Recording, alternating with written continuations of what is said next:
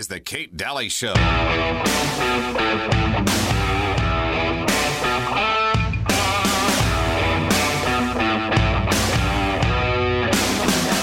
Show. How are you? I hope you're doing well.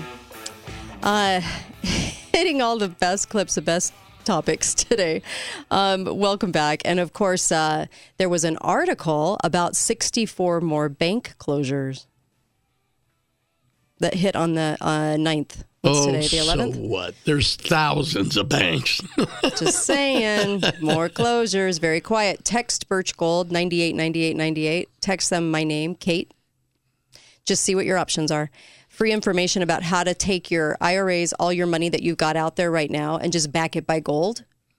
When they switch to digital, what people, my contacts, the people that I trust are they're going to wipe that out. They're going to wipe people's money out. It's a big looting of America. Just make sure what you have is protected by gold, and you can buy gold and silver from them too, and that's who I trust.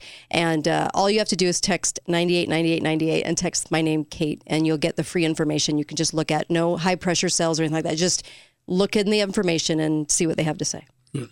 Yeah. I suspect there'll be more and more and more because they're consolidating the bigger banks into way more of a central bank than you've ever realized, I think. So what's going on? I'm not sure, but I seem to remember something in around 1929, a bunch of banks closing. Something. It's reminiscent of something in history that they manufactured. Yeah. It wasn't natural. People are wondering, too, if he would put Vivek on the ticket with him. Okay. Here's Vivek's role, him and Obama. Let's just sort of hear what they have to say in their speeches. Republican ideas. These are not Democrat ideas or Republican ideas. This is an American idea. These are fundamentally American ideals. Imagine they were driving a car and they drove it into the ditch. If somebody has repeatedly crashed your car, you can't have the keys back. Do you want to turn over the keys to the same people who crashed it? You said Russia in the 1980s are now calling to ask for their foreign policy back. I have a newsflash. The USSR does not exist anymore. You know, the Cold War's been over for 20 years. It fell back in 1990. A skinny guy with a funny name. Who the heck is this skinny guy with a funny last name? But they sense deep in their bones. I believe deep in my bones. E pluribus unum. Out of many, one. We are one people. I have a dream that we can be one people. Ouch. That's a big ouch. Yeah. I had a dream just last night, as a matter of fact. That we could be free? That wasn't the dream.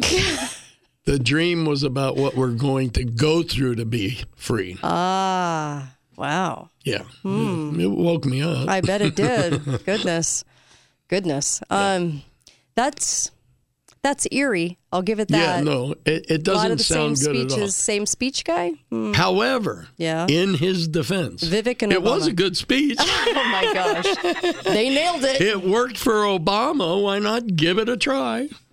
Plagiarism seems to be the thing these days. Oh, my gosh. Right? Seriously.